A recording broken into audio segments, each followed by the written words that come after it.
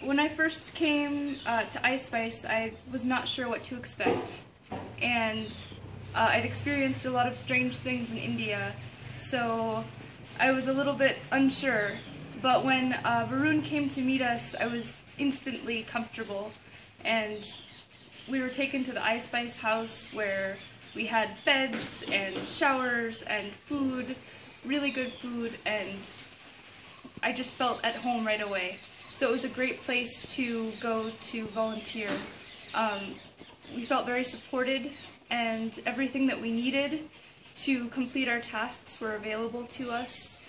We had notebooks, pencils, internet to use the computer to plan lessons for these kids, and just anything that we needed at any time, they were willing to go and get us.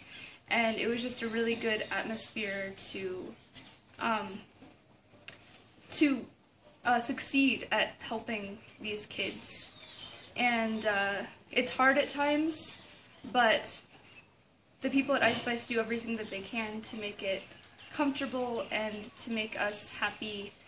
And it's just been a really positive experience, and I hope that we've helped a little bit, but you know, we can all only do what we can, but these people are very good and they've done so much, so it's been a very positive thing.